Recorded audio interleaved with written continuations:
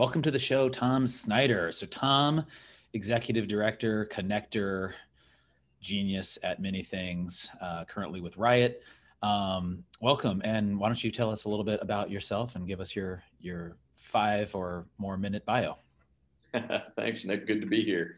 Tom Snyder. I lead the Riot organization. As you said, we're an economic development focused nonprofit with the basic thesis that the good jobs are all the jobs that get created at the forefront of new technology. So get to spend a lot of time working in the technology space, helping entrepreneurs, helping established organizations to figure out how do I continue to capture new market opportunities that I wasn't able to capture before we had really interesting interconnected devices and data analytics and all the buzzwords that you have in the tech space today.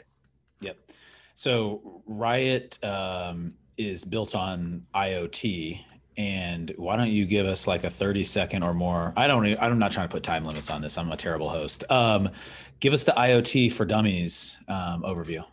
So for those that don't know the acronym, the IoT is the Internet of Things. And it's this concept of all of our devices being connected to each other and sharing data and just automating lots of stuff.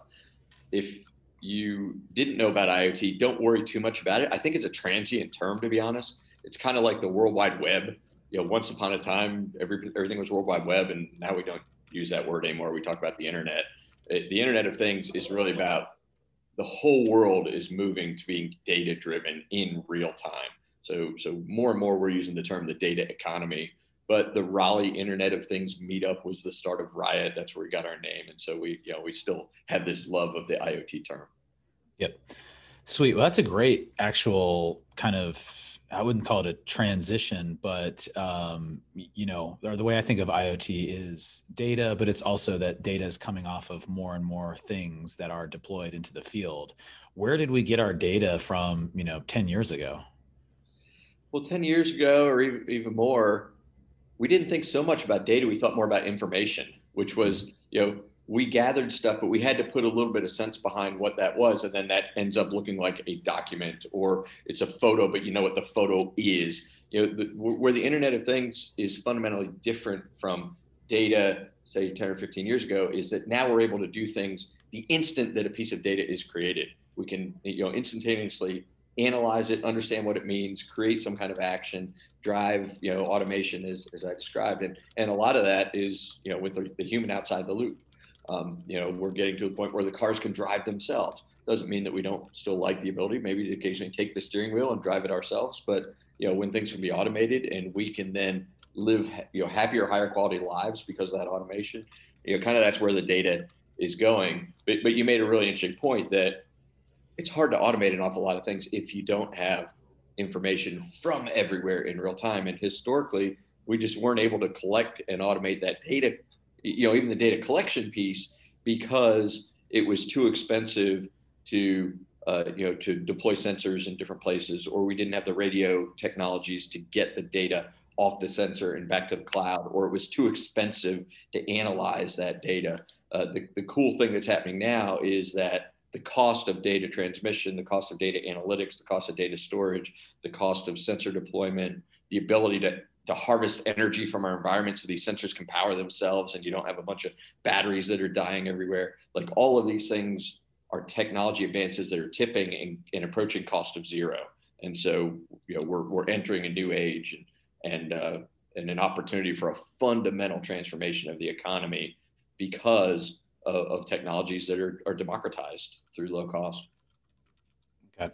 That's great. I love this sort of evolution from IoT, and we're focusing on Internet and things, like what are all these things to data and so what you just said was something that I have had a question about, which is a lot of IoT, well, now I'll call them data projects, have sort of a captured closed loop end-to-end use case or installation. You have to buy the sensors, you have to buy a gateway, you have to buy a layer of software or build this all yourself. And then you have to go install it each time you want to do it. So it's kind of like, while it's repeatable, it's sort of a non-repeatable one-off like installation process. As you say, these things are like kind of out there. There's going to be more things, more sensors, more data, and the cost of these things are going to zero. It's infrastructure. Give us sort of like relative to 0 to 100%. I mean, how much data is out there and kind of in an infrastructure layer, which is maybe readily available to all or to many versus still kind of like one-off, closed loop systems? It's a great question. And I don't know if we know yet how the dust is going to settle on this. There are lots of reasons to make data sets completely open and accessible to everybody. And there's a huge shift in government, for example, towards open data and getting away from proprietary systems and things.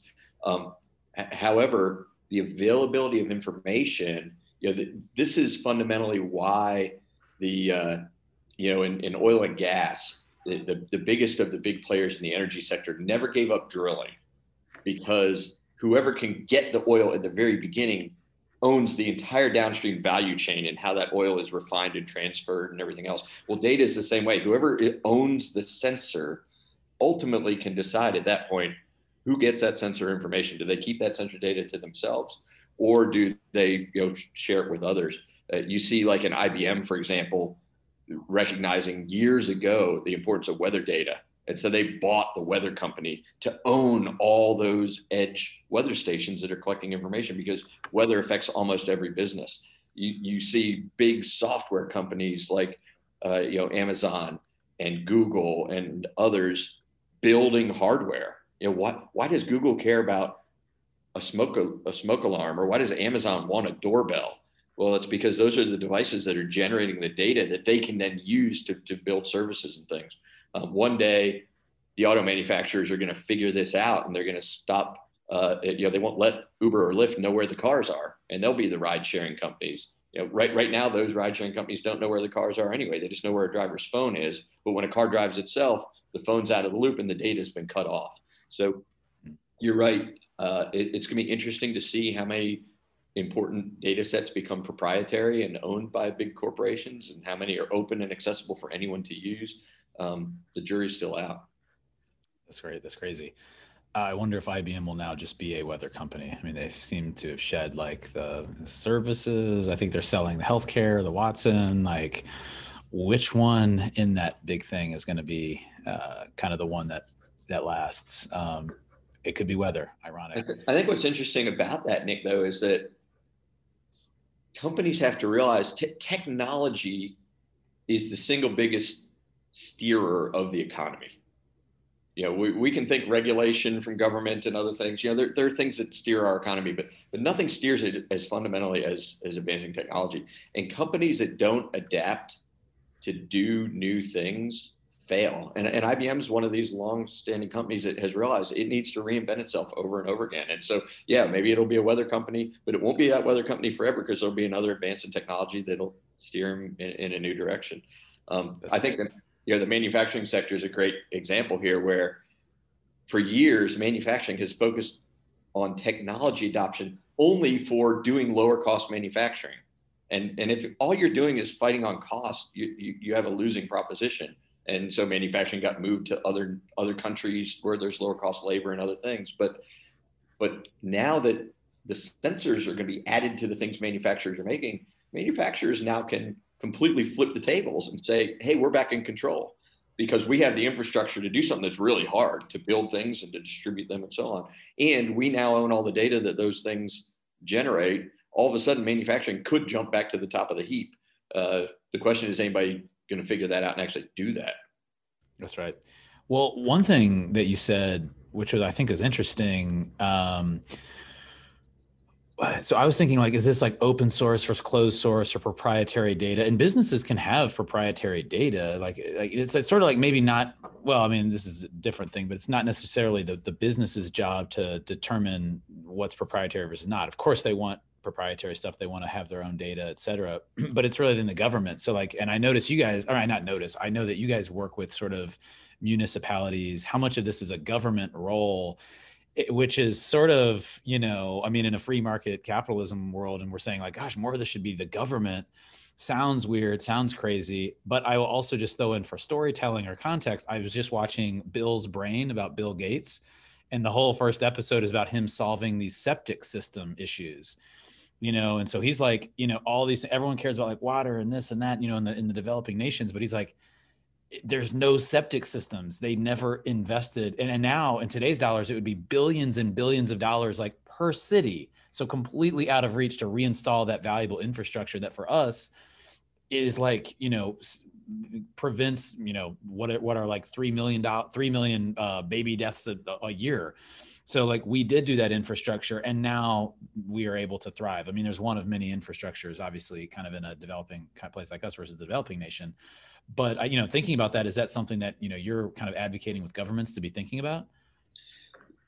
There's one area in particular that it is adamant, I think, that the government do more, which is the deployment of broadband to every resident, every citizen, everyone that lives in any geography. For years, we have recognized the importance of water systems, of electric grids, of things that are highly regulated. Now, just because it's highly regulated doesn't mean there's not private operators, right? My power company is a private company. It's not a municipal utility, but other towns in North Carolina are municipal or around the nation. But there was this decision for whatever reason. The reason was money, but we'll not get too political in this conversation, that broadband is really only provided by private industry. In North Carolina, in fact, it is illegal since 2011 for a municipal government to provide broadband to its citizens. It must be provided by private industry. But the deployment of broadband is not necessarily just a free market. It costs a lot more to deploy infrastructure in the mountains, for example, than it is in somewhere else. It's more expensive per customer in a rural area than in an urban area. The cost of deployment of that infrastructure is so expensive that standard free market principles don't necessarily apply. And therefore, the competition that would enable a fully privatized solution is just not really there when you think of broadband as the cost to deploy versus the cost of services. But if you think about broadband as the cost to deploy versus the societal value, there's a huge value proposition to provide broadband to every resident. And therefore, that's where I think the government should step in and make sure that we are, enabling everyone to access in remote education, in remote healthcare, telehealth, in e-commerce, in remote work. If we look at that particular thing not as a utility, we're failing. And I think that's where the U.S. is falling behind other nations and not thinking that way. So I think there is a role for government there. I don't necessarily think that there's a strong role for government to be adamant about this data set should be open, this data set should be proprietary. I think, there are probably some exceptions, but for the most part, the market can solve some of those things. The second area where government maybe does need to take a stronger role is in protecting user data. Privacy is very much a business decision. And right now there's an awful lot of bad actors out there that are not holding people's privacy with as high regard as they probably should. And I think that we'll see the US follow Europe and some other global leaders in strengthening privacy laws. Yeah, that's great. Well, I mean, the US or the government, at least, I guess if they thought like a business, it sounds like they have a lot more money and upside to make by making the investment in broadband, whereas a private company only gets the rents or the service fees or the contracts or whatever, or maintenance money.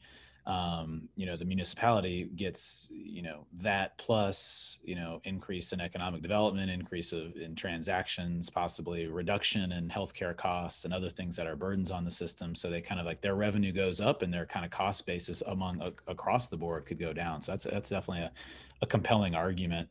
What about like the sensor infrastructure?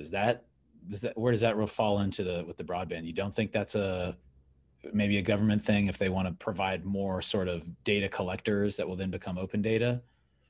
I think when the government does sensing directly, that more often than not, that data will be accessible as open source information, or there'll be public APIs for people to subscribe to those data sets.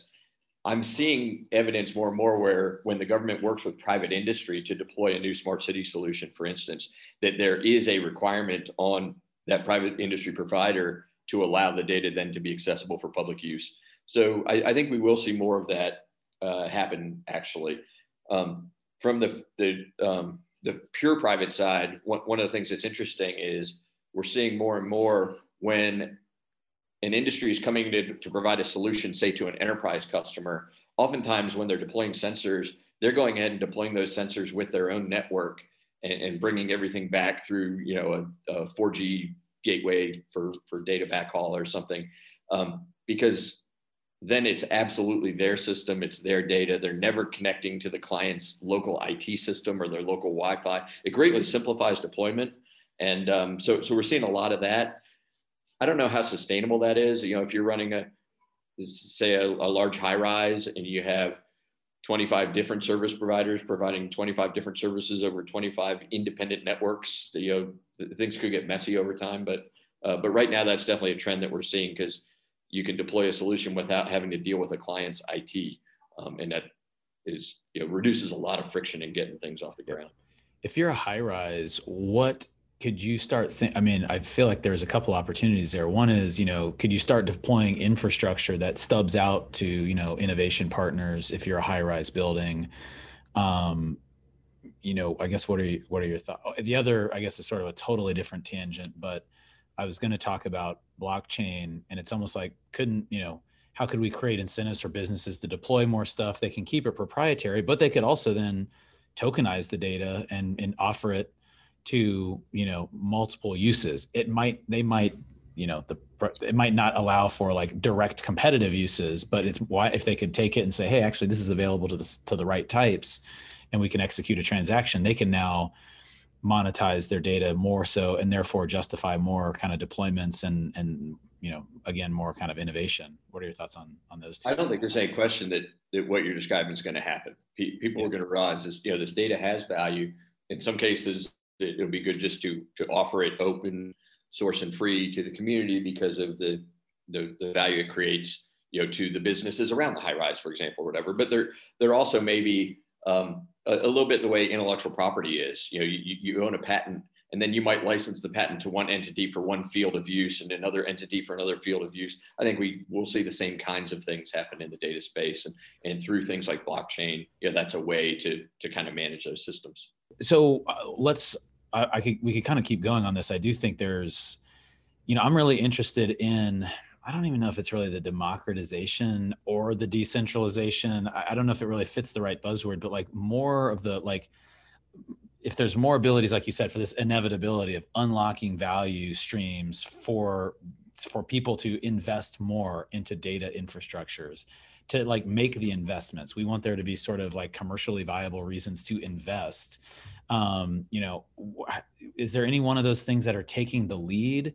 And I want to go to like, what are some opportunities for companies, whether it's a big company, like how might they invest? But like, yeah, are there any of these sort of like methods? I also don't want to say protocol, because that sounds too blockchainy, but are there any of these methods where people are seeing a more innovative approach business model wise that are like to justify more deployments, more capital investment? What are you kind of seeing on trend? Well, so related to that, maybe tying that thread together with my little soapbox I just gave on broadband, you look at a community like Wilson, North Carolina, that started deploying broadband to their citizens before this law in 2011 took place in North Carolina. That's a rural community, originally Tobacco Town, that year over year saw declining tax revenues, saw declining population. They deployed broadband. Now they've reversed that. It's a growing community. There's construction cranes, there's reinvestment in downtown, there's new businesses coming in. Well, as part of not just deploying the broadband utility, then they bring in smart metering and they bring in other things that start generating data. Well, any company that's interested in working in the energy space, that's working in a place where they might be able to get access to utility data for something that's different than just the delivery of the energy services that the utility does, well, you want to go to that place. So governments that start thinking about having more and more data that's available for anyone to use, of course, businesses are going to say that's an area that I might want to work. That's an area where I can advance my company, where I can advance my business. So I think it's as simple as equating data to another resource. People do business where there's the most resources. And historically, resources have been things like universities that are churning out talent, and resources are obviously, low cost utilities, water, electric, land, so on. More and more, that resource that's necessary for business is going to be data. So those places that have the most data available have a leg up on those that don't. Yeah, that's very interesting. If this was like someone that we both want to come into our ecosystems, right? So it's a company or someone has funding for innovation and is looking for opportunities. Are there places that you point them, or are there sort of trends that you're like, hey, for the private capital, we've got more businesses that aren't in necessarily data or IoT or sort of like they aren't in this type of business. But many might be asking themselves, so actually maybe that's a better way to take it. Like if you're saying I'm a business and I feel tangentially related to this and I'm not already thinking about opportunities, what should they start thinking about? So here's my thesis. I'm going to try and describe a Venn diagram, which might be tough on an audio program, right? But if you think about three important circles, I'll air draw it while you do that too. So yeah, I'm holding my hands up in a big circle here. So, so one circle is market needs. And, a business is not successful if you're not addressing a market need. So that's, basic business 101. Then you've got emerging technology, because I've already made the statement that I believe new business and new jobs and everything happen where technology are driving. And then there's, what does my organization already have? What are my assets? My talent pool, the things that I'm already good at. When you look at the intersection of what does the market need and what am I already good at, and how can I use new technology in new ways to deliver value, that's where future high margin revenue sits at that intersection. It's hard to believe that very many organizations are ready to bring in those new technologies with your existing talent. You need to usually partner and learn. So the places, back to your question, the places that tend to be the most successful at driving innovative, new, high margin business, high margin companies are the ones that have the different partners that you can bring in, which all kind of is founded on diversity. What's interesting about North Carolina, where I live, is that we are not dominated by one market sector. We're not all pharma or life science. We're not all oil and gas. We're not all, medical devices. There are places around our country that are much more just single industry places. North Carolina and Research Triangle have a lot of diversity in that regard, have a lot of diversity in terms of where people have come from. This is a state where there's been a lot of immigration that's happened from New York, and immigration that's happened from California and other places. When you have places that draw a lot of diversity, you then can find the partners that you need to bring the right expertise to develop whatever that new opportunity is. And so I think that's a critical asset for where to look to do businesses. Where do you have those resources like Smashing Boxes, for instance, that can help you to get these IoT products off the ground? Yeah. And what about the like data piece of that Venn diagram, right? Because, what we have, what's a need and what we're good at and what we enjoy, or, it's the love and passion in there. But how, because I think this is it feels like not enough IoT projects or data projects are unleashed on the world in different scales. It seems like they should just be flying everywhere. Everyone should have some sort of idea, not everyone, but relatively, like many more should have ideas for how data is going to play a role in their business. It's going to transform the economy. It's going to transform lots of things. Before they go out and say, is it just to say, I need data, I need to find a partner because I know what needs are that are in my kind of ecosystem, and I know what I'm good at? Or is there sort of like that first initial 2 or 3 questions that, should be asked internally before that, which then sets them down the path of finding, kind of partners or ecosystem kind of, like thinkers on their behalf? I think that the first question always has to be, what problem am I solving? And then ask a whole lot of questions around making sure that actually is a market-driven problem. So it's really actually not that much about the data or the technology. It's, business is still basically solving customer needs and pain points that are so strong somebody will pay money for whatever the solution is. But then I think a little bit more to your question about how do you find those partners and data. We've talked a lot about data. The data itself is not necessarily that valuable unless, as we were talking earlier, you have information somebody else needs, and you could sell that data just for the value of it. But really, the value comes out of analytics. And anything that you see where companies right now are talking about machine learning, they're talking about AI, they're talking about neural nets, deep learning, all these kinds of things. This is all about taking that data and turning it into actionable intelligence, if you will. So when you are putting together the total solution stack to address a market need, it's important to recognize I need to know where is that source data coming from and who do I need to partner with to get that?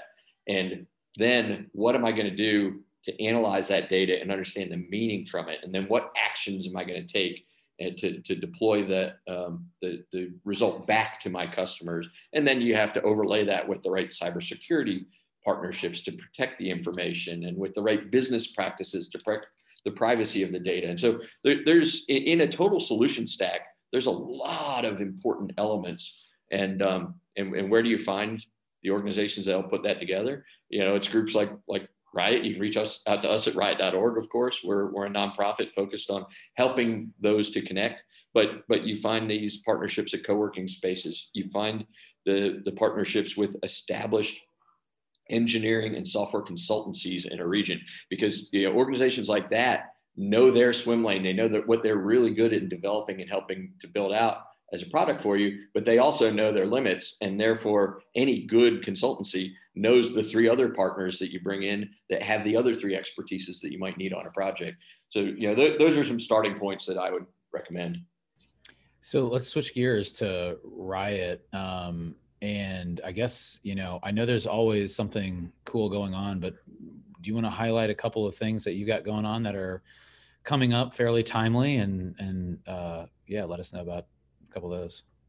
Yeah. So maybe one at the macro level is that we're in a growth mode right now. We're operating in a couple of cities in North Carolina. We're expanding up into the Northern Virginia area, the DC Richmond corridor. So any of the listeners that are in that area, we'd love to connect. And we're also have started hiring out in Colorado, and most of these expansions are around our Riot Accelerator program. So we run an equity-free startup accelerator, helping companies to grow. We have worked with companies that have raised over $400 million, created hundreds and hundreds of jobs. We're really proud about that. So applications are open right now for our next cohort of the Riot Accelerator program. Go to riot.org and sign up. Of nearer term interest, though, we just announced a partnership with Facebook Reality Labs and US Ignite and Google Fiber and a few other partners to run an augmented reality challenge. On March 8th, I believe it is, we are going to have a virtual kind of kickoff event that anyone can join. It's free to attend, where we'll explain the rules of the competition. But we have got some municipal partners that are going to announce some problem statements for city services in areas of emergency response and workforce development and tourism and a number of different category areas. And the goal is to crowdsource some ideas, kind of hackathon style, for creating augmented reality solutions to these civic needs. And there will be after this kickoff meeting, there will be a meeting where people can make their proposals, and we're going to select about a half a dozen or so of those. We're going to give them some seed money to go and build out a proof of concept. And then by this summer, we're hoping to have a real demonstration of what these teams have built. And then we're going to award on the order of $35,000 or so and a slot in the Riot Accelerator program to try and build and scale something with the initial municipal partners as potential pilot customers to get a new business off the ground, and if all goes well, scale that nationwide. So we would love to have any entrepreneur that's interested come and join us and learn how to join a team. Cool. I'll make sure this episode gets published this year. Otherwise I'll miss it. Just kidding. Well, so, like these things feed each other, right? So the ladder was a good example of kind of just pulling together different entities that are public, private, providers, even if you call Facebook that, right? They've got tech. So I've got tech, I've got stuff, and we're going to try to get some entrepreneurs. We're going to, they weren't necessarily interested in just doing that themselves. They wanted to engage ecosystem partners like Riot. And then you also have the accelerator. I guess, do these each feed each other? It sounds like these feed each other. I guess tell me about kind of your, ecosystem building flywheel that you have going on. Yeah, within Riot, our major activity areas are running this accelerator that we're expanding now to more and more cities around the United States. We underwrite that primarily through about 95 corporate sponsors that are the companies around the world that are either providing services like your firm Smashing Boxes does, or providing technology platforms like a Microsoft or a T-Mobile or a SaaS analytic platform, for example, that just about every business is built on some small number of cloud provider platforms, cellular networks, semiconductor devices, that those companies want to engage the entrepreneurial community. So there's an opportunity for entrepreneurs to participate for free, to get coaching, to get advice, to build their business stack out, to build their technical solution stack out, to potentially partner with these big companies that are motivated. If you have adopted, let's say, an Azure platform as an example in your device, well, it is in Microsoft's best interest for your company to grow and scale. So they can introduce you to customers, they can do other things, because if you grow, you become a valuable customer for them. We also then run this events platform where we run events and programs, workshops, conferences around the country. Well, that helps to get notoriety for the startup companies and and puts them on stage so people know about their services, and that can drive sales. It also gives notoriety to the sponsors about how they're supporting the small business and entrepreneurial community. So it's kind of a win-win for them there. Then the final part of what we do is, under the brand, the Wireless Research Center, we operate a wireless testing facility because everything is getting connected to the internet. Almost everything today that's a piece of hardware, at least, has an antenna in it. And we have engineers and folks that can help you to get those products designed, get the performance up to par to where they need to be, and then even do the regulatory certifications necessary to go to market. That's great. Yeah, it sounds like, what Riot does is sort of analogous to this data economy that's coming, which is there has to be some infrastructure, there has to be some human coordination, but once you have those sort of tracks and pipes laid, then many magical things can happen. Do you want to highlight any of the best successes from the accelerator program, or I don't even know if that's grammatically correct, but do you want to, cast a spotlight on a couple of the better success stories? We've had so many come through. I hate picking favorites, but I'll talk about one recently that just won a national award, because I think that might be interesting. We had a company come through our program called Greenstream Technologies. They were based out of Norfolk, Virginia, and had developed out essentially some stream level monitors that could deploy anywhere. They had solar cells on them and things, so you didn't necessarily need a power source. They had long range radios for data transmission, and they're able to run analytics based on stream levels to help understand when is an intersection in some community going to flood, well ahead of when it's actually going to flood, right? We want to take things and go from being reactive to becoming really predictive. And how do we get emergency responders in place before the flash flood happens, for example?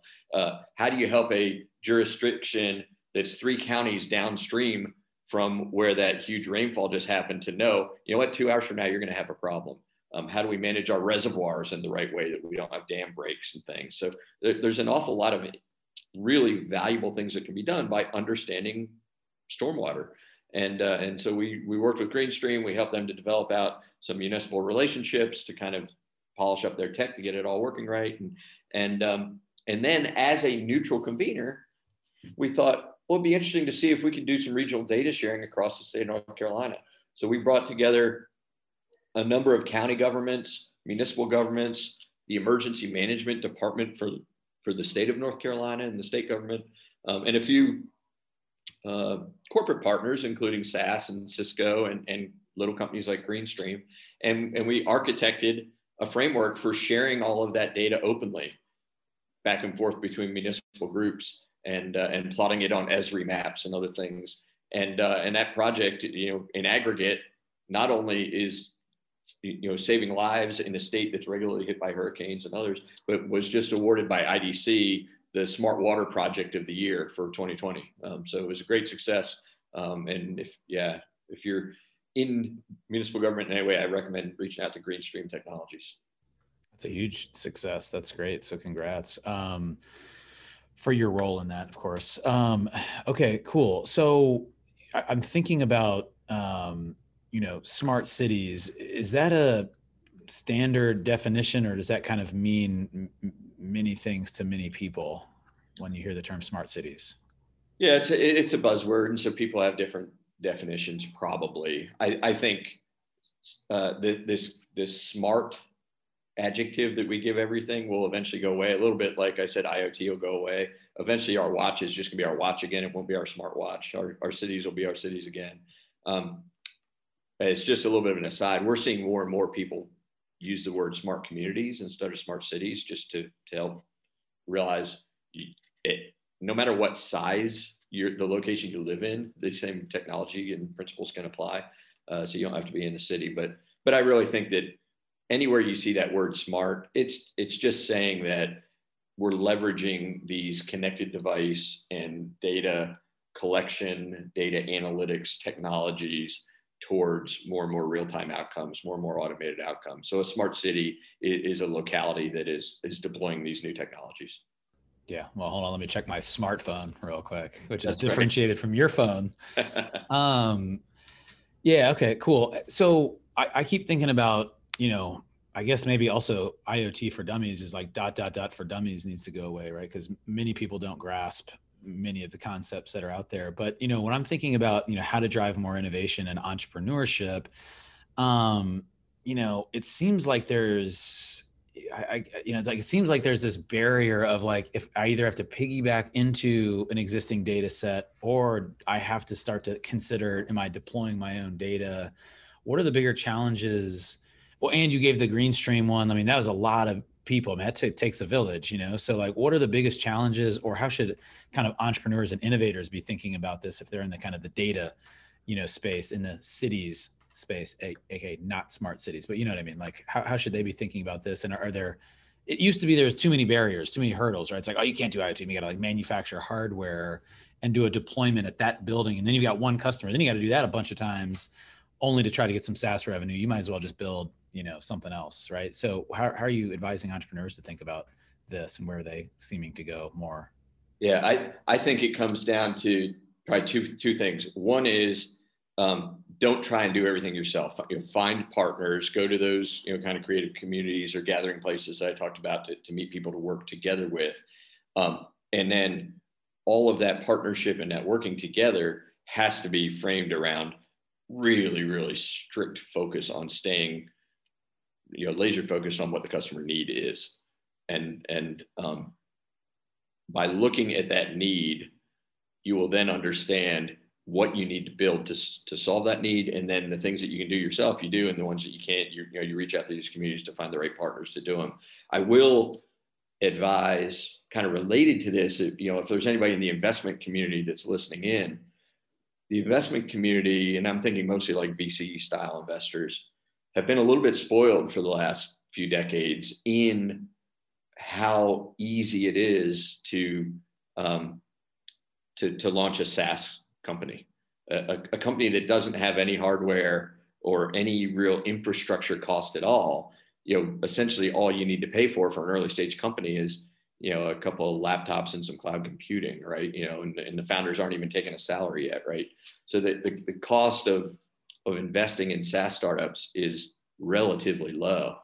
And going forward, because data is becoming a much more key component of any real-time solution, and guaranteeing access to that data could mean that you want to own the hardware that's got the sensors deployed in it, means that some of the startups in this data economy are going to be a little bit more expensive to get launched. But and so that's something that will be a change in mindset, I think, for the investment community. The defense to spending a little bit of extra money up front like that is that it is hard, to your point, Nick. It's extra work to have to deploy devices or design hardware and do these extra steps. But by the very nature of that being hard work, that's defense against competition. it's really easy for 15 copycat SaaS companies to launch as soon as somebody discovers an interesting market niche. But it's really hard for 15 other companies to also launch and also do hardware and everything else. And so, where you can, you might partner with a hardware provider and just do the software piece. I think the strongest companies are going to be the ones that do both. And the reason that I think the industry is moving that way is that the biggest of the big software companies are making such huge investments in hardware. They see the future coming and they're preparing for it. Yep. Yeah. Are they doing it in the way that's like kind of infrastructure, or they want to own it? And can then a small startup compete with that if they're like, you know what I mean? Is your competitive need then to still have the better experience, the better insights, even though you're gonna have duplicate sort of hardware infrastructure? This is a trend that is, we're in the early throes of it, and it's very exciting, and there's lots going on. But this is a 20-year evolution. There's plenty of time to get involved. There's plenty of use cases that the big companies haven't even thought of yet. So I wouldn't discourage anybody from thinking there's not good opportunity with small companies. And then I think what will happen is, just like most major technology shifts, there will be thousands of fragmented solutions, and over time there'll be consolidations and acquisitions and so on. And so, particularly if you're thinking about starting a company and hope to get bought one day, this is a great time to start an IoT company. Oh, well, bam, let's do it. Was that considered financial advice? I'm sorry. This disclaimer, not considered.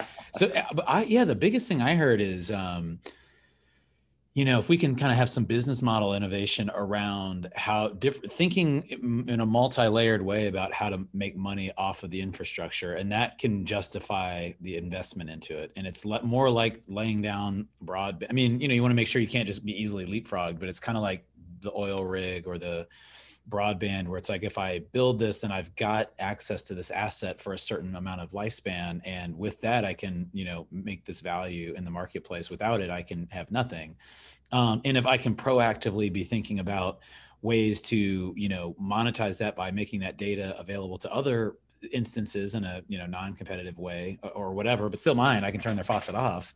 Then now I've actually got more return I can layer on that, and I can justify even more investment. So I think, if we can, hopefully if the sort of capital stack can kind of line up with that, and there's a little bit of innovation in the, kind of approach to thinking about it. I mean, just like, I don't know if it just needs like the Elon Musk kind of thing, but actually it wasn't Elon Musk. It was another company before his solar one that was basically pivoted to kind of like, all they did was like think about financing, and they just like attached them to the home and made them a part of, the asset, not like you have to go finance this thing separately. And just by putting, notes that mirrored the home note on them, they were able to do more sales, because people were like, oh yeah, this adds to my cost, as opposed to it's a separate one-off.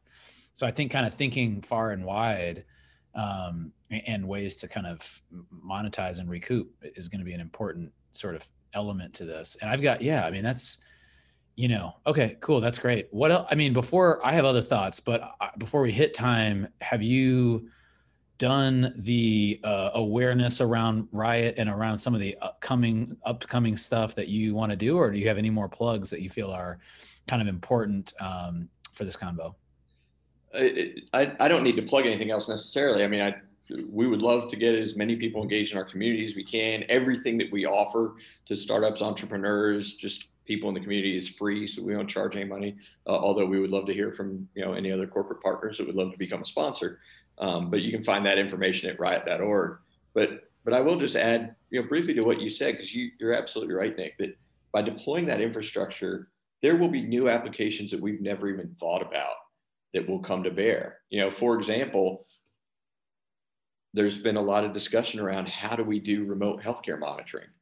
Well, one of the things that is interesting to the medical community is persistent monitoring, taking measurements all the time in a very similar and controlled way. Well, the driver's seat of the car is a great location where someone sits in exactly the same way at about the same time every day if they're commuting to work. They hold onto a steering wheel that could have sensors in it. Who would think that maybe an automobile would be a great surrogate for a doctor's office, but a place to take a daily measurement every morning and every evening on your way to and from work that could solve your healthcare? Well, whoever owns that car and decides, hey, there's an interesting application of these sensors that are in the vehicle, can unlock an entirely new kind of revenue that was never even thought of before. So the early adopters now that are deploying sensors in different ways for certain use cases, if they keep that open mind to use them for lots and lots of different kinds of use cases, they're extremely well positioned. Yep. Yeah, that's a total whole nother convo is around like how cars are like have somehow been rethought to make an amazing comeback. Like they are such a potential sort of quarterback for all these different things. Payments, was another convo. Like, I mean, I could actually just have a whole episode on just like car slices, but no, that's great. And I love what Riot's doing, and I can kind of obviously advocate and vouch for Riot in that it is so new and nascent that others have a hard time kind of finding what the opportunity is. And if we can start, and they need lots of collisions of needs, providers, people just being willing to be like, I mean, even if it's a corporate sponsor being like, I've got hardware, just who wants this? Like, because they don't know what to do with it. They're trying to make more sales. Entrepreneurs saying, I think I have this business need, but yeah, getting kind of the municipalities involved. I think you've done a great job of building the ecosystem. And I think, you're right. I think, we are in the early stages of this. And I do like, I mean, I don't even know if a year or 2 years ago, I really had as clear of a thought around, this infrastructure is stuff that you could sell, resell, lease, release out, as opposed to we're building a bunch of use cases that get installed at a thing. Like I install sensors in a factory and it tells you when your machine needs maintenance. Well, like there could be other data there that is not competitive to your business, that if you have 10,000 customers, you could be selling them, I don't know, geothermal kind of data feedback that people can license. And now that could just, maybe we could see an Excel, I think, with more thoughts around that, which if I'm thinking it 20 other people or 20,000, 20 million have already thought about that. But hopefully through that kind of thinking, we can see an acceleration in kind of the innovation like infrastructure layer. Absolutely. And I'll encourage too, we've had multi-billion-dollar, international companies put teams through our startup accelerator just to do that, to ideate on, we have all these skills and assets, like how should we be using them in ways that we haven't thought of yet? How do we create that new business unit or that new revenue stream that we haven't thought of before? We love those kind of projects. So, anyone that wants, reach out, we'll take a conversation. We'll introduce you to some folks to have those kind of idea sessions. But it's a great time right now to be innovating just because all these technologies are so low cost. That's great. Well, I'm going to reach back out. I hope others do too. I think I have like 3. I think I have a remote sensing opportunity. I'm interested in like a high-rise building infrastructure, IoT infrastructure as a service. I think that's it's an asset class that people just don't know what to do with. It's space. It can be useful. It's already constructed. So what's the future of that? And then kind of the combination of like smart grid, smart city, blockchain, is sort of a whole other sort of separate kind of thought bubble that I'm sort of thinking in. But those are 3 that I think would be fun to explore with you guys. And, I look forward to kind of keeping that conversation going. Well, thanks, Tom, for joining. This is awesome. I mean, I miss the days of like, we can also do this in person or hit some golf balls or whatever, but this was great. This has been a fun hour, and I appreciate your time, and thanks for coming on the show. Yeah. Thanks for having me, Nick. I can't wait. Vaccines are on the way. So hopefully a few more months we'll get back out on the links together. That's right. All right. Thanks, Tom.